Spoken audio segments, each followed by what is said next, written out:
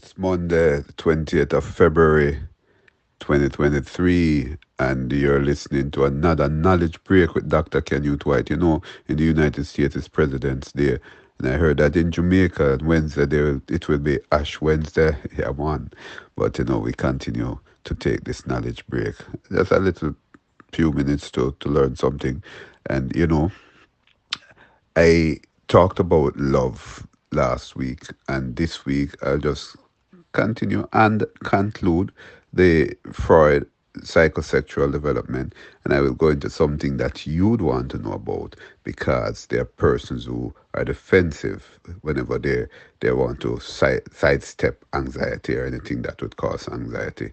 And I'm going to tell you about the defense mechanism that Freud has also talked about, something you don't want to miss because you face this in the workplace, in your own home, and with friends and the social zone from time to time. But let's complete this latent stage, and genital stage. Those are the two final stages of the Freudian psychosexual development.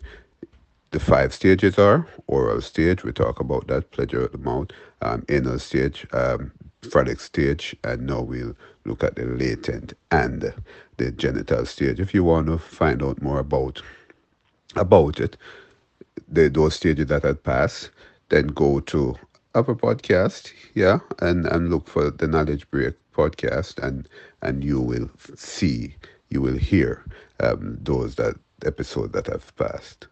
Look, when you talk about the latent stage of the Freudian psychosexual development, you're talking about age 6 to puberty, the latency stage.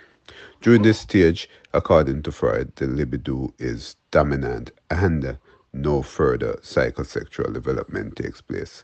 In other words, latent means hidden. And for Freud, most sexual impulses are repressed during the latent stage, and sexual energy can be sublimated towards schoolwork, hobbies, and friendship. So at this stage, the child tend to do more schoolwork, more in the friendship thing, and put more energy into those things. Um, it's important for us to understand that stage. And during the latency stage, the libido is in do not disturb mood, according to Freud.